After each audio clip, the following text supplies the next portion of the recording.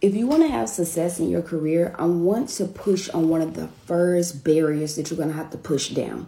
And it is a very hard concept. It's the idea that somebody is going to create a plan for you, create a roadmap for you, give you lots of feedback, and grow and develop you.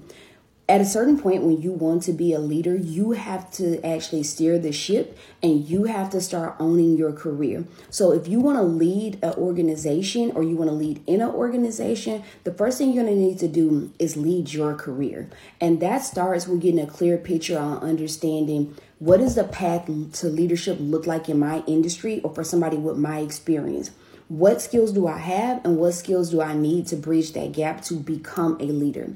Now, once you get the skills, then the rest is going to be executive presence and navigating the politics of organizations.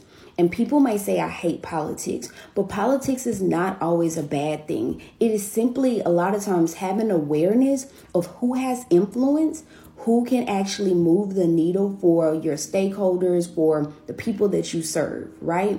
And so being able to have this awareness, self-awareness of how you show up, your image, who you are. You don't wait until you become a leader and start dressing like a leader. You don't wait until you become a leader and start talking like a leader. Those things have to be things that you actually intentionally develop within yourself. And no one's going to give you a guide. No one's going to sit there and explain to you, like, this is what it looks like to be a leader. You will even have mentors that you encounter once you get clear on your goals. And even then you have to be clear. I'll be honest. I've surpassed all of my mentors in my career. So then I had to have a very strong moral compass. I had to have a very strong career compass and know what I wanted for myself, even when I didn't see it. So I hope this helps. And I hope this helps you on your path to leadership.